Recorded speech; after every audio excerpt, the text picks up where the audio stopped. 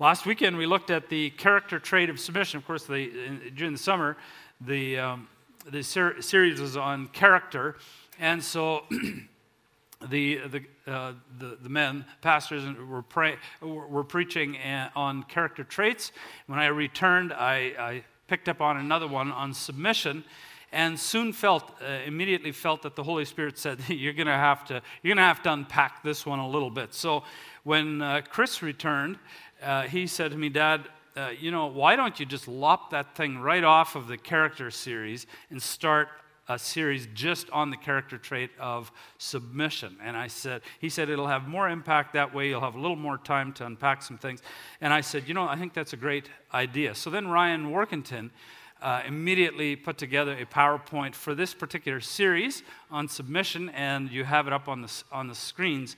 And this is what he wrote me in an email. He explained what the meaning behind this particular PowerPoint is. He said, "The rough, dirty hands tell us that submission is not easy and it is countercultural."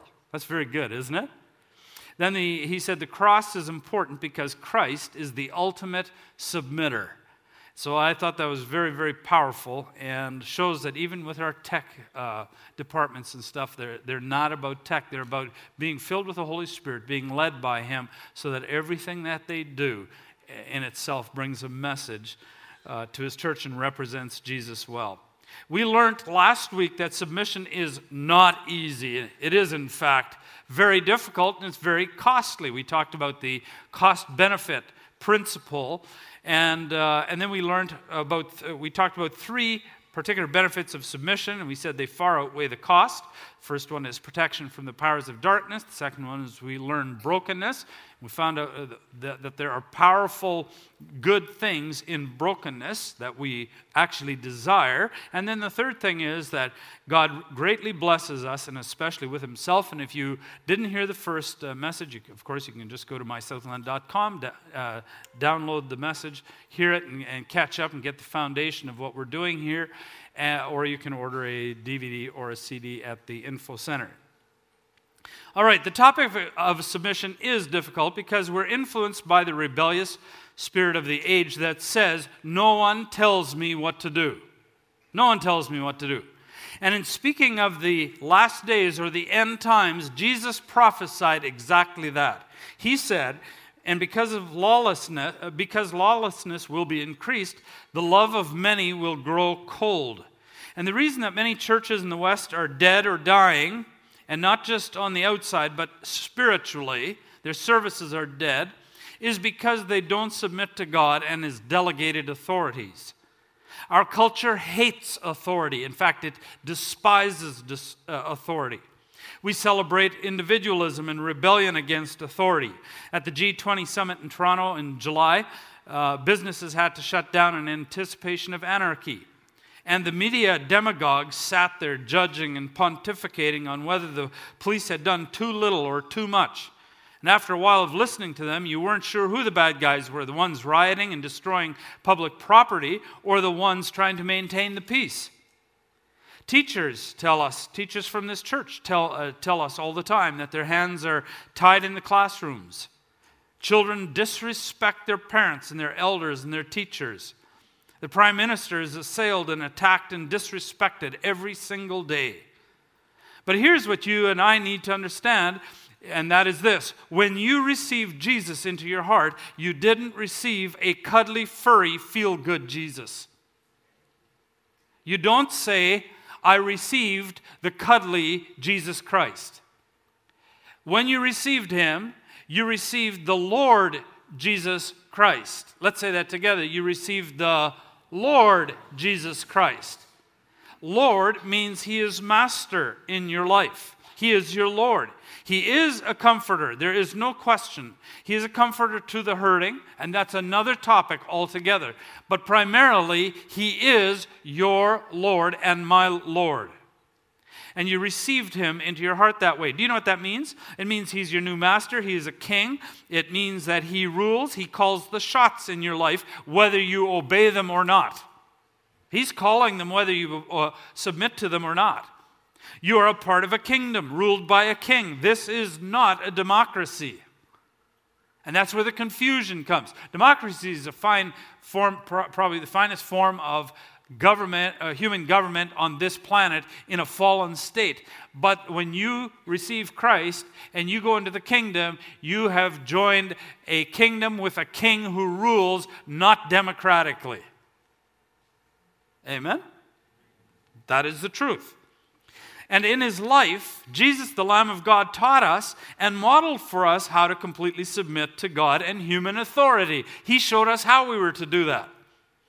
But when he ascended into heaven, it says that he sat down at the right hand of the Father. That's very significant, because the right hand of the Father is the place of authority.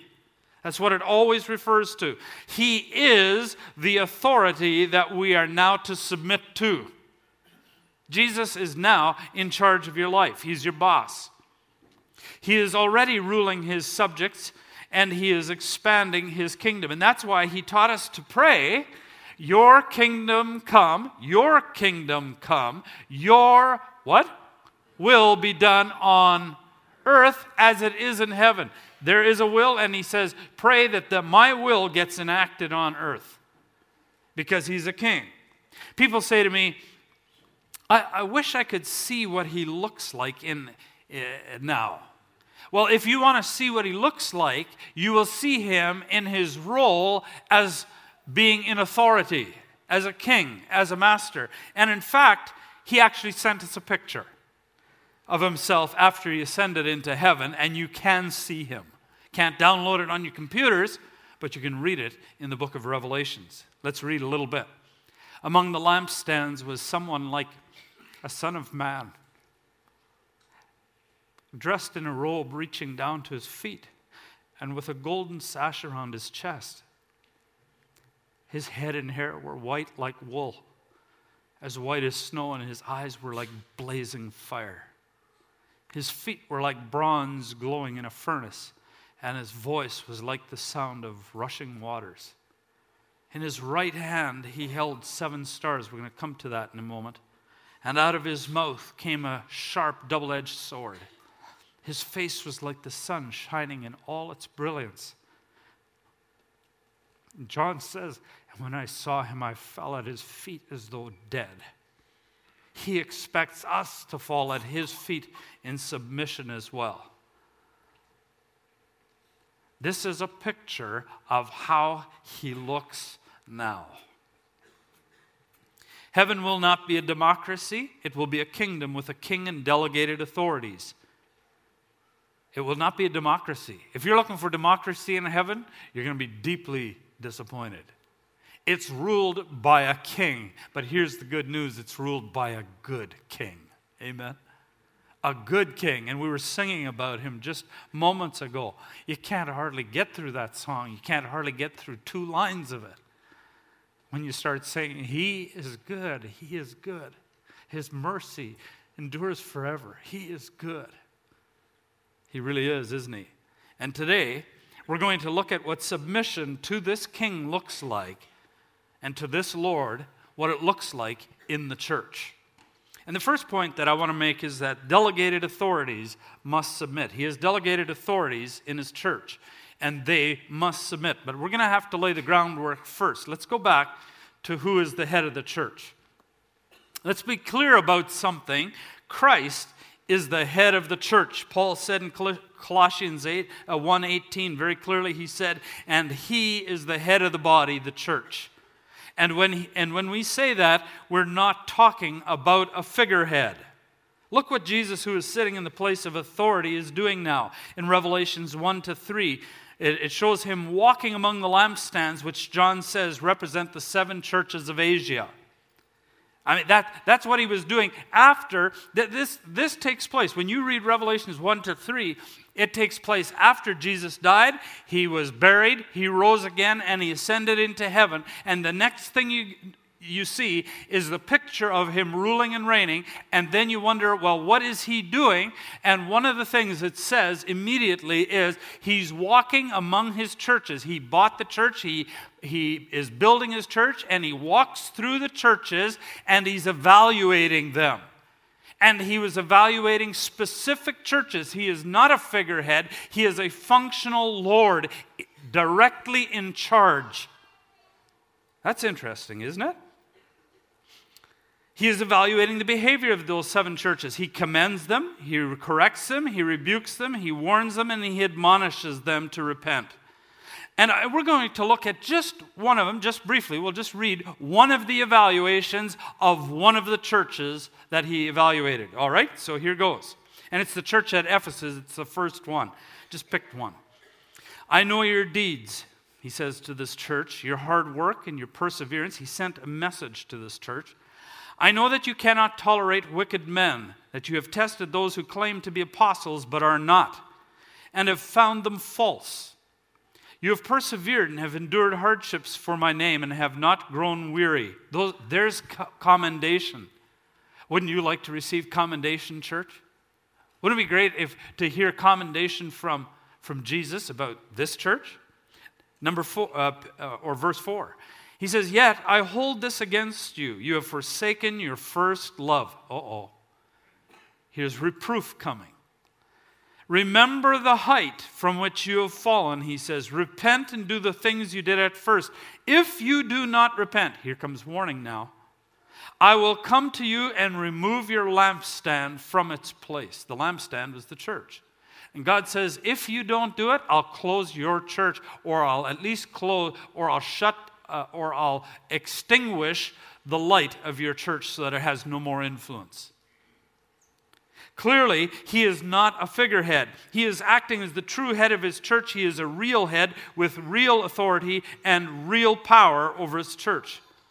It's his church. He bought it and he's building it. Has it ever occurred to you that Jesus is presently walking about through the churches in this region, evaluating them? He's certainly evaluating Southland. That ought to sober everyone who hears this. It sobers me. Now note who he sends the evaluations to. So we see clearly who is the authority, the functional authority of the church and the churches. It's none other than who? The Lord Jesus Christ. And now he sends the evaluations to someone. John is told to write a message to an angel, remember that word, of each of the 7 churches to deliver to the respective churches. In Revelations 2:1 it says, to the angel of the church in Ephesus write. And according to Revelations 1:20, these 7 angels are represented by 7 stars. He said the 7 stars are the angels of the 7 churches. And these 7 stars or angels are held in Jesus' right hand. In his right hand, he held 7 stars. Now, who are these 7 angels represented by 7 stars who are held in Jesus' right hand, the hand of authority? Who are they? The word in our English translated angel is from the Greek angelos and means messenger, heavenly or human. For example, John the Baptist is referred to as an angelon, Matthew chapter 11. I'll just show you this as an example. It says, behold, I send my, what's the word? Messenger, and the word behind it, the Greek word behind it, that is translated as messenger, is angelon, before your face, who will prepare your way before you. So we see that when that word angelos comes, it can be translated as either angel, in which case it's really not a translation, it's more like a transliteration, or it can be a heavenly messenger, it can be a human messenger. And that's very important because our English translations all write in there angel as a transliteration. It's very, very important because I don't agree with that at all. Obviously, Jesus didn't give the message to John, who then gave it back to angels, who then preached the messages to the respective churches. It isn't like Jesus gave him a vision, and then John said, now send me 7 angels, and then he lined them up, delivered it all, and said, now you go preach to those 7 churches. God has people, he has human people who preach to his churches. Amen? And so it's an unfortunate translation in our English. It's not the only place where we have problems like that, but that is one of them. These messages were given to human messengers, ministers, or pastors. And incidentally, there are other people that totally understand it that way, to deliver to their respective churches. And it is these human ministers and leaders who are in Jesus' right hand, which in Scripture always refers to authority. These ministers or leaders partake directly of Christ's authority and are responsible directly to him. They are upheld by his right hand beyond the power of men or angels to displace them. And if they are unfaithful to God, no one can deliver them from Jesus' hand. Oh boy, they're in trouble. I'm in trouble. But if they are true to their position and calling, none can touch them or quench their light. So when a church votes on a call to a pastor or even its elders, it is not to be like a political vote at all. It is not. When your elders come up for election in June, and I don't come up for election, but they are elders, I'm an elder, and when they come up for election in June and you go to the ballot box and you cast your votes, and by the way, it's always around the 98%, right in there, 98 to 100%, always. That's what we always get. But when you're casting your vote, let me say this, you are not casting your vote on the basis of you like them or you like everything about them or everything they've ever done. If you're voting like that, you are voting like a Democrat. And the church does not belong to you, and the leaders don't belong to you. They belong to who? Help me. The Lord, who holds them in the right hand. It's in his hand. And that's a fearful thing to be held in his hand. It's a protective thing, but it's also a fearful thing of accountability. And the church does not, this is not a democratic thing. There's nothing wrong to vote. But the vote is for a different purpose. Theirs is not to decide whether they like that person or not. Theirs is to listen and pray as to what the Lord wants and then ratify what he says. Do you see that, church? When a church calls a pastor, that's not their pastor. It's the Lord's pastor to his church. Amen? I'm accountable to him. You are accountable to him. We're all accountable to him. Amen? Church, amen? Yeah. This church does not belong to the elders.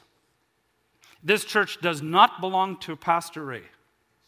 This church does not belong to the staff. It does not belong to a denomination. It belongs to only one person, and that's the Lord Jesus Christ. End of sentence. Amen? That's why this is one of our core values here at Southland. One of our 10. We're going to preach on that this fall sometime. So theirs is to listen and pray, then ratify what they have heard from their Lord. So when you're casting a ballot, you better have heard from him. We see that in Acts chapter 13. While they were worshiping the Lord and fasting, the Holy Spirit said, who said? Holy Spirit, God. Set apart for me Barnabas and Saul for the work to which I've called them. Did the church decide that, or did the Lord decide that? The Lord decided that. So after they had fasted and prayed, they placed their hands on them and sent them off. God had already called Paul long before that on the road to Damascus. But the church needed to hear it, and once they heard it, they ratified the call and sent him out. So we still need the ratification of the church, but they must listen. That's why, by the way, I'm side note, sidebar now for free. One of the most important thing that I have ever taught you in the 15 years that I've been here was when I started teaching you in 2004 to listen to God in prayer. The most important thing I've ever taught you was to listen to God in prayer, because that's when you could connect to your Lord and submit to him. You can't submit to him when you can't hear him. Amen? Yeah. And nowhere in Scripture does it tell you whether you should hire Ray or any of the other elders. You've got to hear him. Amen? That's very, very important. So, This is what we see here. The minister does not belong to the people. He belongs to Christ, who calls and holds them in his hands. And this is delegated authority. Acts 20 says, keep watch over yourselves and all the flock of which the Holy Spirit has made you overseers. So we have two types of elders here at Southland. We have volunteer elders and we have paid elders. Volunteer elders, who make up the board here, can only give a limited amount of time to elder duties. And so for a church of this size, we also have paid elders or staff. And by the way, not all staff are elders. But we do have paid elders here on staff. Clearly, people like Tim Ryan in his pastoral duties, or Chris Dirksen in his powerful, profound teaching, or Chris Puach in his amazing oversight of huge tracts of organization here, are elders as well. And we have female elders. We have Gladys Penner, who's a volunteer one, and Fran Dirksen and Grace Fast. They are elders here at the church. Amen? They're delegated. They have delegated authority from Christ. 1 Timothy 5 says the elders, and here's and Scripture actually calls paid elders, that says that there are paid elders. The elders who direct the affairs of the church are worthy of double honor, especially those whose work is preaching and teaching. For the Scripture says, do not muzzle the ox. Now, that's a part I'm struggling with there, but I think it's referring to Chris.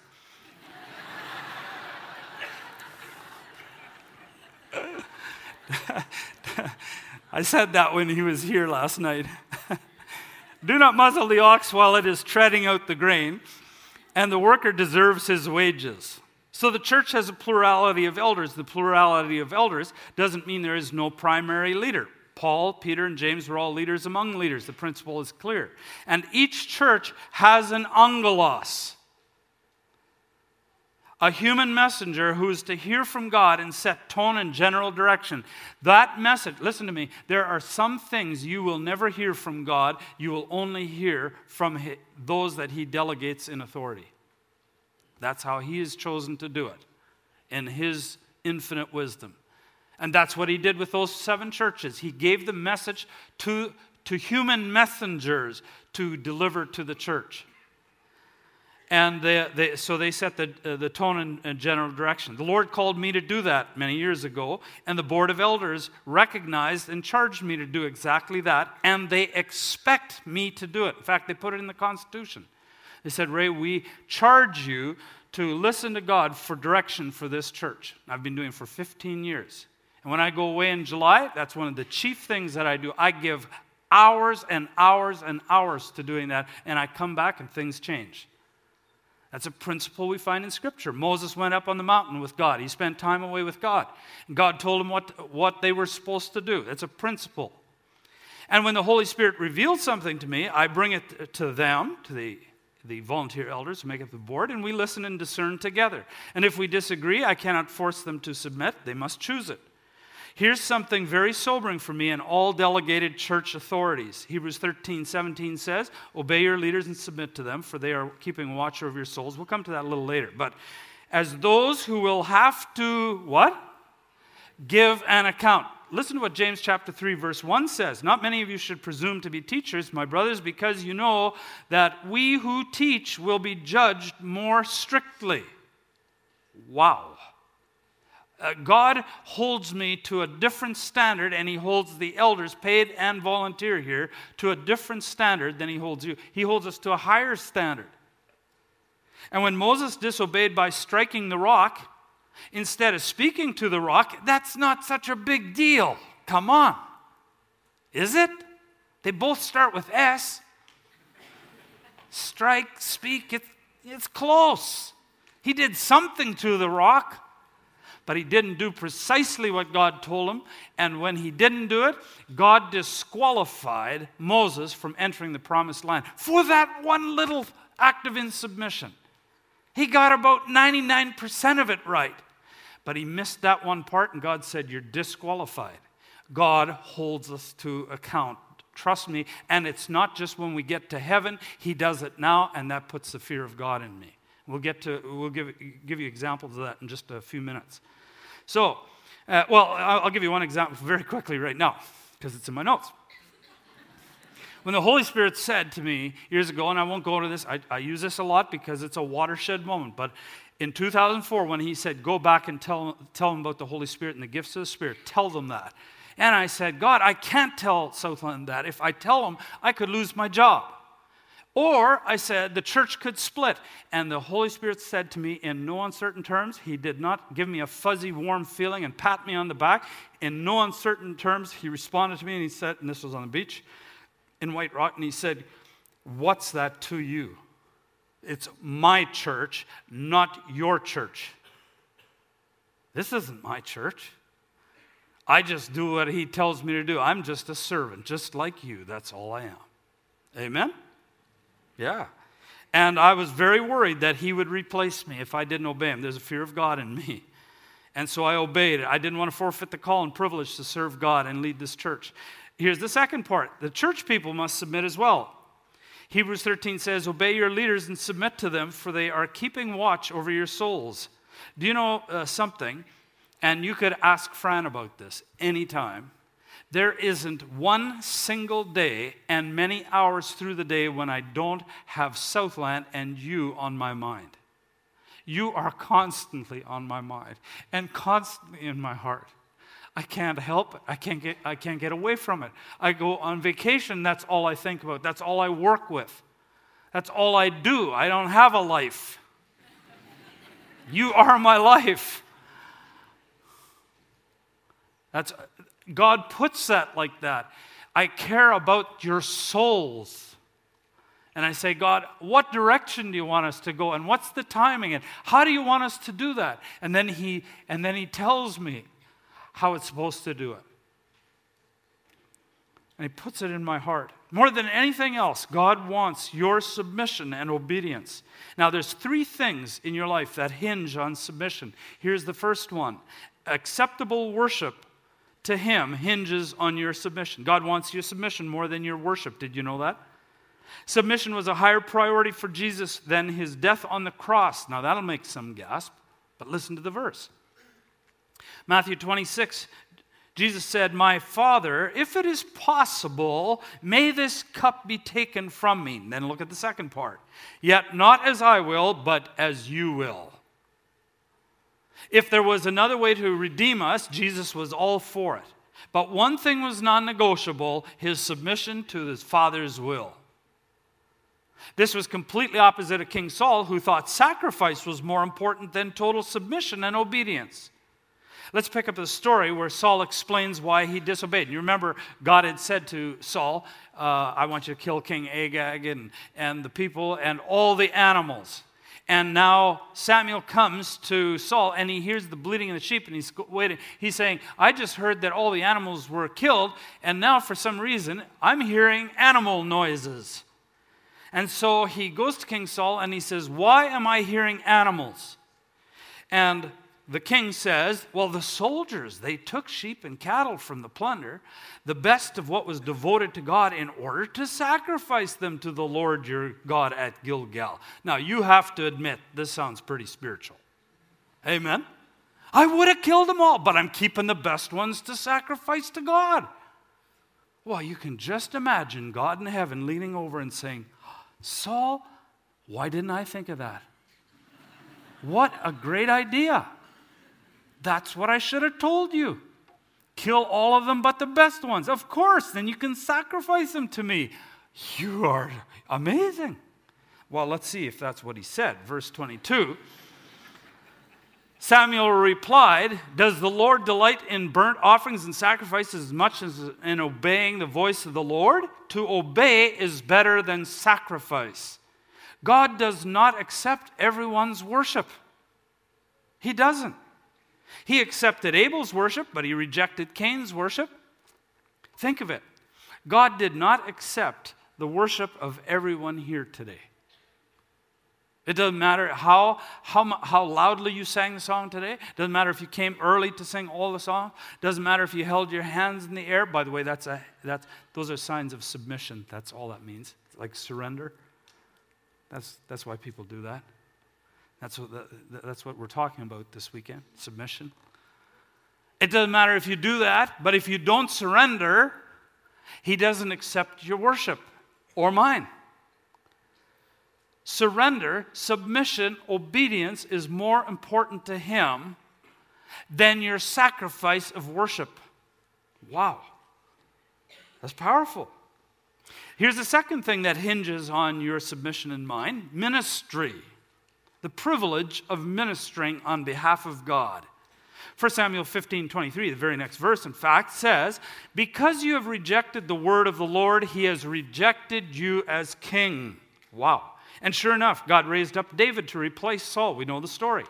As soon as God felt David was good to go, that he had grown enough, he removed Saul. But he had determined it long before he removed Saul. People feel that God needs them because they're so gifted. They're amazing. You know, they got this amazing prophetic gift or musical gift or teaching gift or leadership gift or whatever it is. God couldn't possibly do without them, so they think. But listen to me. If God can gift a donkey to speak on a moment's notice, then he can gift anyone with any gift at any given moment. Don't you agree? And he did gift a donkey in the spur of a moment. Before Saul was a king, he went looking for his father's lost donkeys. Remember the story, how he became a king? God told the prophet Samuel that Saul would be coming the next day looking for the donkeys. Then God told Samuel to anoint Saul to be Israel's first king. Samuel did what the Lord instructed. He anointed Saul with oil. He told him where the donkeys were. He told him he'd meet 3 men who would offer him 2 loaves of bread. And he said he would meet a group of prophets. And look what he said would happen when he met the prophets. And we read, "Then the Spirit of the Lord will rush upon you," that's when you meet those prophets, "and you will prophesy with them." He had never done that before. "And be" what? "Turned into another man." Just like that. And God turned him, and he immediately had the gift of kingship. He had the ability to be a king. In fact, a few verses later, I didn't put it all in here because of time. I took it all out. It goes on to say that Samuel says, "And when that happens, do whatever your heart finds to do." Because he would then know what to do, because he had a gift of kingship then. Till then, he didn't have a foggy clue what to do. So God turned Saul into a gifted king. But do you know what God didn't give Saul? He didn't give him the character to be a king. That's the part we have to choose to grow in and then cooperate with God in the training regimen he gives you for that. That's why you say, why did God allow this to happen to David where he was being chased and everything? You know what God was doing? He was growing character. He had already told David, you anoint him to be a king. He had the gift of being a king. He said, but you don't have the character, and I'm going to put the character in you, which Saul didn't. Saul never responded correctly, and he gives that to you. Poor Saul, or should I say poor family, poor country, because he didn't submit. And the results for everyone were catastrophic. God had to replace this very gifted man because he didn't have the character trait of submission to match the gifts. And that strikes fear in me. And I'll tell you why. Because I think to myself, if God had a David waiting in his wings, he has a David waiting in my wings too if I don't submit. And he has a David waiting in your wings. And everybody here, no one is irreplaceable. Amen? I once, years ago, in the old building, and we had trouble with one particular individual who was prominent in the church, and I had to remove this individual. And somebody came to me and said, this is a big mistake you're making because the church is growing because of this person. And we've grown about 4 times that size since. The person was removed. In the 30 years since God called me into ministry, March 18, 1980, I've seen too many gifted volunteers, staff, and pastors set aside by God because of their rebellion towards Him directly or towards Him through His delegated authorities, and they're not serving in ministry today. I have a list of people. I don't write it down, but I have it. It's in my mind. And it strikes fear in me because I say I could be added to that list if I don't submit, and it should for us. Here's the third thing that hinges on submission, and it's friendship with God. There's so much talk in Western Christianity today on being a friend of God. And after all, Abraham was called a friend of God. Amen? And didn't Jesus say something about us being his friends? Well, let's see exactly how he put it. You are my friends. What? It's up there. You are my friends. What's the next word? If. It's a conditional word, and then comes the condition. If what? If you do what I command. In other words, if you obey or submit. Wow. Friendship with God is conditional upon submission. You may have received Jesus Christ, the Lord Jesus Christ in your heart. You may have experienced him as a friend, but if you stop submitting to him, you lose your friendship with God. You forfeit it. Friendship with God is conditional upon submission. Abram was a friend of God because he submitted to God. God may be telling you, for example, and I don't know, these are not necessarily moral issues, but things that the Spirit of God is speaking to you. Cut back on your TV or get rid of it altogether, or your video games, or begin tithing, or to volunteer, or not to build a bigger house, or not to buy some toy, whatever. I don't know. These are not things that I can say, but he can say them to you.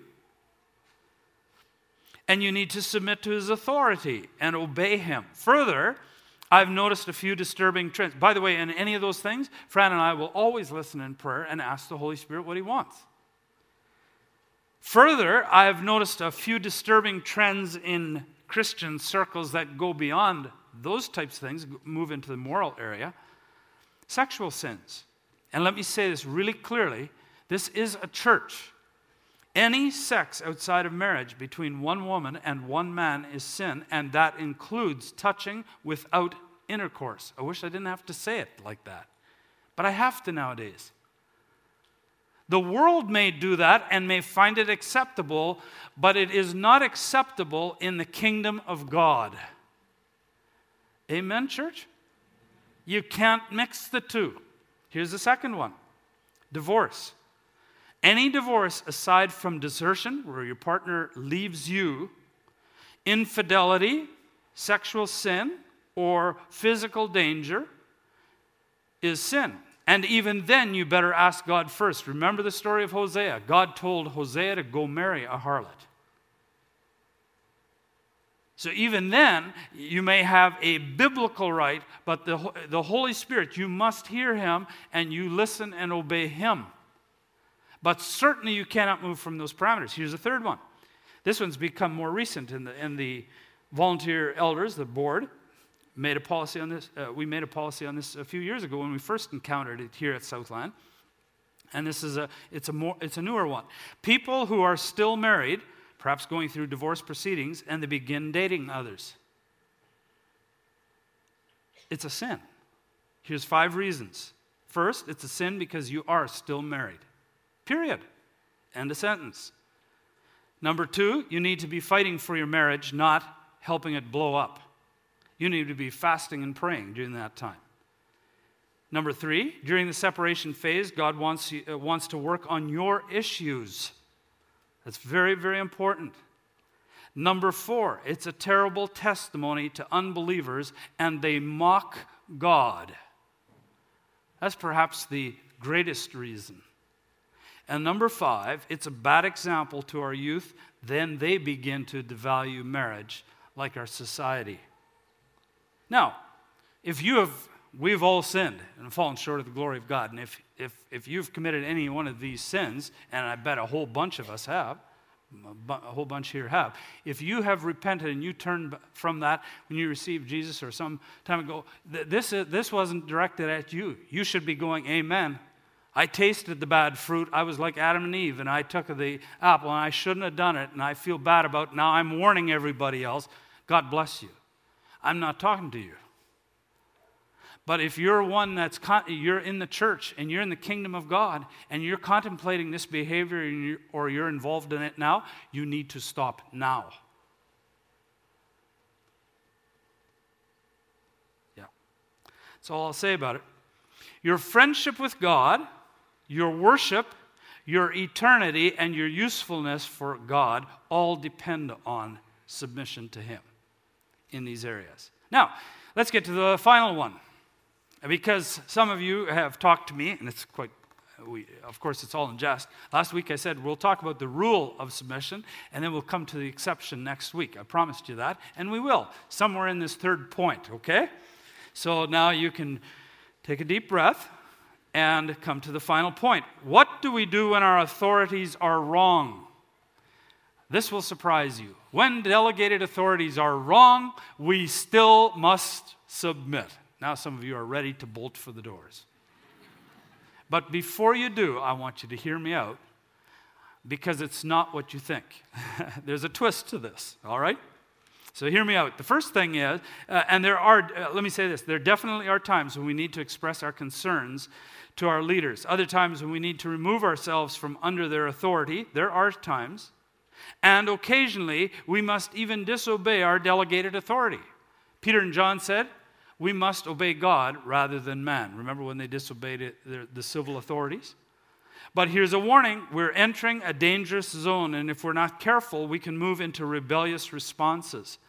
So, what are we to do when our delegated church authorities are wrong, or just not as informed, or we think they're wrong, or we disagree with their opinion? Okay? There's a bar there. There's a grade. The first thing is we need to listen in prayer submissively. You must spend a period of time in prayer and perhaps fasting. You never go in guns blazing and take them on. Never. First of all, you don't have the whole picture. And I'm going to start with a negative example from myself. I wish I didn't have to do it, but I think you need to hear this. In 2001, I didn't submit for a few hours. Now, that's a long time ago, 2001. It's a long time ago when I didn't do it. As if that makes it better, right? Isn't that how we always feel? The second thing is I did repent, and I did repent within a few hours. But I didn't submit. I was a pastor here at this church because to individuals in this church, I lead this church, no question. But then I have elders that I work with, and I submit to a board. So I lead them, but I also submit to them collectively. And I can't just do whatever I want, like the Holy Spirit thing. I went to them, and it wasn't until they gave the okay that we moved on. So I did not submit for one night. I knew that I had heard from God on a particularly very challenging issue we were facing. In the fall of 2001, we were growing fast, and I could not solve the problem. I knew that it was gonna double my workload. I didn't know how I was going to do it. And Fran and I were listening in prayer, and the Holy Spirit gave us a solution, but I knew it was going to be a controversial solution. Took it to the board, and I explained it, and I won't tell you what the issue is, because then you'll get locked on the issue and not on the principle. And the principle is what's important, because it doesn't matter whether I was right or wrong on it. The issue is how I handled it or didn't handle it. And so to a person, the entire board disagreed with me. And I was really upset inside because I knew what this was going to do to me personally. And so instead of taking it away and listening in prayer, anger just rose up within me. And I didn't swear or anything like that, but my tone and what I said to them was disrespectful. I was very, very angry. And by the next morning, the Holy Spirit had convicted me, and I called each one of those individuals, and I repented. And I apologized to them individually, and I repented. The board never, they never hammered me. They never made me submit. Nothing. They were very gracious about the whole thing, and they let it go. And they would never have said they would never have told any of you this. I'm telling you. It was the wrong way to do it. I missed a key step, which was listening in prayer. Because it meant I'm not trusting God to take care of it. This is His church, amen? I don't have a problem if somebody doesn't want to follow Jesus. He can take care of His own church, don't you think? Well, 2007, I'll give you a better example. I knew God was telling me something major for Southland, and it was clear. But it was not clear to the leadership at that time. And there was firm opposition. And this time, I listened in prayer with Fran. I did not blow up I did not do that again. I did it one time, not before and not since, in 23 years of pastoring. And Fran and I listened in prayer, and you know what the Holy Spirit did? Gave us a picture through Fran, and the picture was of an airplane cockpit. Jesus was flying in the captain's seat, and I was in the co-pilot seat. And then Jesus turned to me and he said, "Ray, we are now entering bad weather, tough situation, and you're not skilled to handle that. I am now going to take the controls. I want you to take your hands off the controls, and I don't even want you touching the radios. You don't broadcast this." And so I took my hands off, and it took 2 years fasting and praying and waiting. And God eventually orchestrated the circumstances, and it happened in His time with perfect unity and harmony. Amen? That's how it's supposed to work. Grace Fast, I'll never forget many years ago, I was learning about the Holy Spirit and the gifts of the Spirit and stuff. And finally, one day I said to the Lord, "Is there anybody in this church, Southland, that I can trust to talk about this?"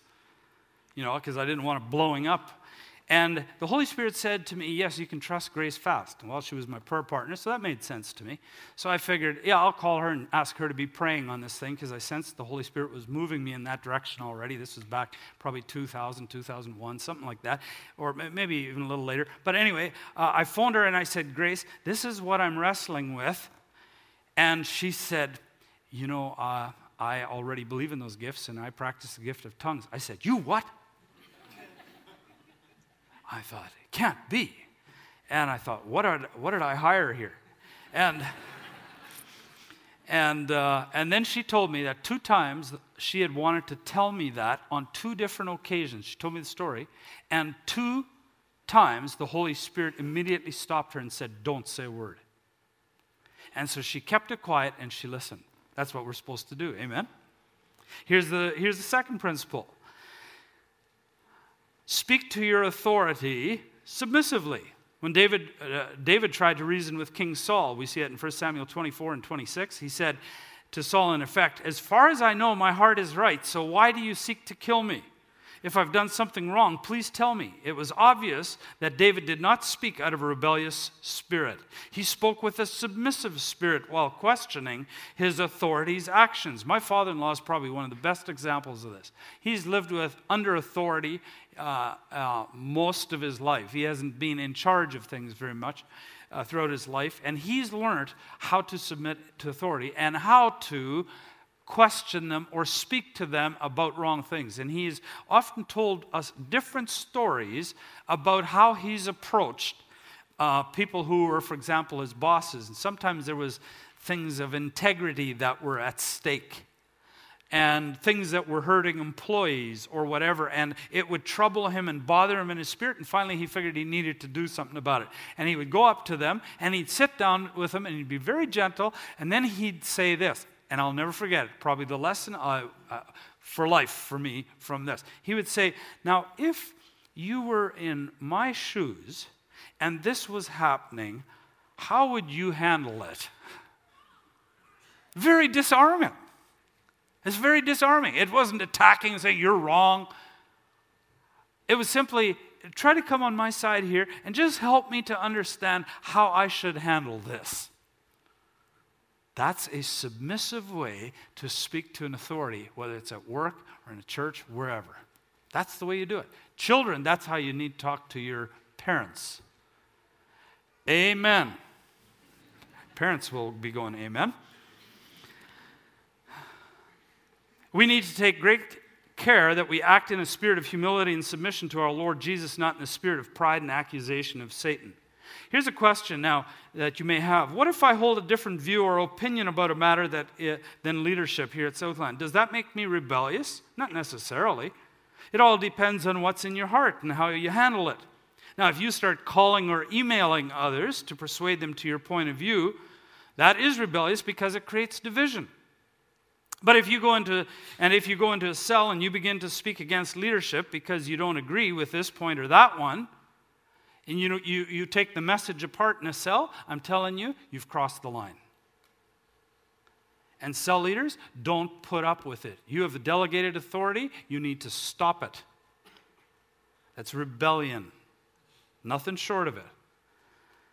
God will take us to task for such behavior. He has not called you to lead this church or delegated his authority to you. And you know what bugs me about this kind of thing? I am under accountability. All the elders in this church, volunteer and otherwise, all are under authority the way our system and structure is set up. Every one of them.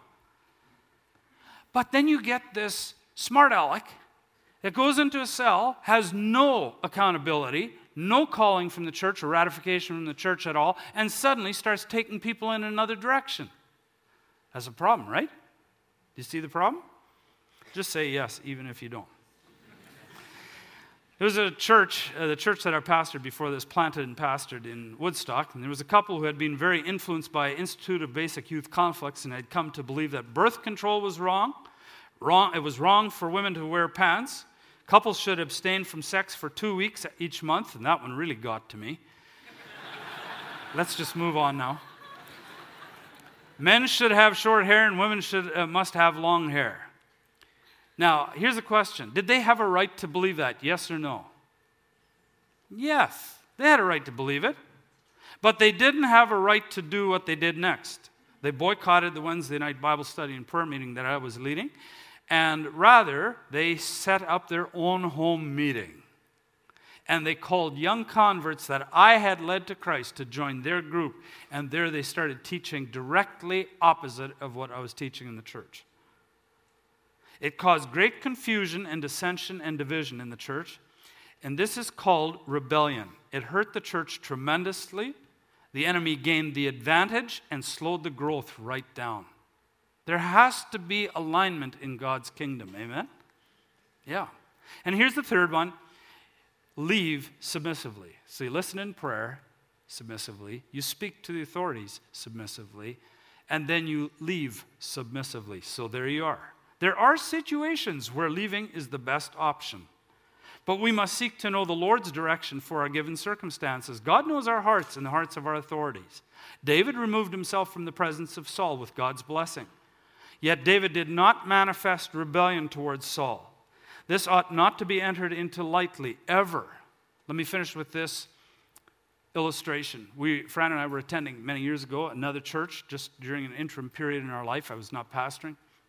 And the church that we decided to attend, we knew that in one particular area that they held a very strong view and a practical position. I won't say what it is, doesn't matter. They had the right to hold that view, though we don't hold it here at Southland. And so we said, well, we don't have a problem. We can still go to their church. We don't mind that if they hold. We can agree to disagree. We just don't have to bring that up. And I never told anybody that we disagreed. Didn't talk to other people in the church, start nattering and saying, oh, that's dumb, that's stupid, you really should believe that. And so the leadership never heard that we disagreed, and we started serving wherever we could. And finally, the leadership of the church came to us and said, including the pastor, and said, Ray, would you consider rotating once in a while into the pulpit here? We'd like you to speak every once in a while. I said, sure. And they said, well, one thing, you've got to become a member. And we hadn't been attending there very many months, and we thought, well, that'd be fine. We'd become a member. And then in the course of the conversation on becoming a member, this position that they had that was very dear to them came up. What do I do now? Do I hide it? Then I fail the integrity message in July. Amen? I didn't want to fail that one. I knew it was coming. And so I finally brought it up and I said, you know about this position? I hold a different one, but I don't tell anybody here, and I don't preach it, and I don't lead anybody astray. I'm submitted to what you're doing here. And they said, that's a problem. If you don't believe it, you can't become a member, and if you can't be a member, you can't serve here. Well, that created a bit of a dilemma for us, because now even the little bit of serving we were doing, now we couldn't even do that. So at this point, we had a choice. Do you get angry? Or what do you do? In the meantime, our teenagers started asking us why we weren't becoming members there, because we had always taught it was important. Get committed, love the church, serve, love the church, pray, all the rest. Why aren't you becoming a member? And then we said, well, It was touchy. We can't, and here's the reason why. Well, they weren't very happy about that because it was their parents. And so right there, I said to Fran, that's it. We're not leaving this church now. Even if we can't serve, we don't leave. And we're going to demonstrate to our teenagers that you don't leave because you disagree. And you don't get upset and you don't spew off on them and tell them how stupid the church leaders are and that kind of stuff. We said, here's a chance for us to demonstrate something in how you deal with differences. And we waited till our teens understood that. And once they saw that we just blessed the church leadership anyway, then we quietly slipped away and we never told anybody. And then when and guess which church we landed up in? Southland. And guess what? Here's the good part of the story. Do you know what that pastor and his wife did one day? One day they phoned us up and said, would you like to have breakfast with us on the deck? And we said, absolutely we would. This is after this situation happened. And then a couple of years after we were gone, he phoned me up one day and he said, would you come and speak in my pulpit? Is that amazing? Had his position changed? No. Had my position changed? No. But we could, as we listened to the Spirit of God, and when he released us, we left submissively, blessing them. And to this day, I bless that church. Listen, church, not many decades will pass from now, perhaps maybe not many more years, before we are gone from this earth. All that we will be in eternity is determined by the choices we make right now. This message was actually God's mercy to you today. He's warning you and I before it's too late. You know, we sang this song, you are good, good. He was good to us today. Do you know why? Because he told us what questions would be on the exam at the end. I always thought teachers who told me what would be on the exam were good teachers. Because if I knew what the questions were, I could study and get the answers right and get a good mark or a perfect mark. I still believe they're good. And God says to you and I, these are the questions that will be asked on the exam, or we call it at the judgment. And I'm telling you beforehand so that you can get yourself ready and right, and that you can have a good mark at the end. He's good, isn't he? So he calls us to repent and turn to him now while there's still time. Holy Spirit, thank you so much. Thank you, Lord, of the church, that you are good to us. Thank you for teaching us clearly. Thank you for telling us, explaining to us what's going to be on the exam, what we can expect to hear, so that we can align our lives now. And for some of us right now, many of us have had to repent of insubordination in the past. I've had to do it. Lord, thank you for your mercy in forgiving me. And Lord, there are some that need to confess and repent now and get some things right.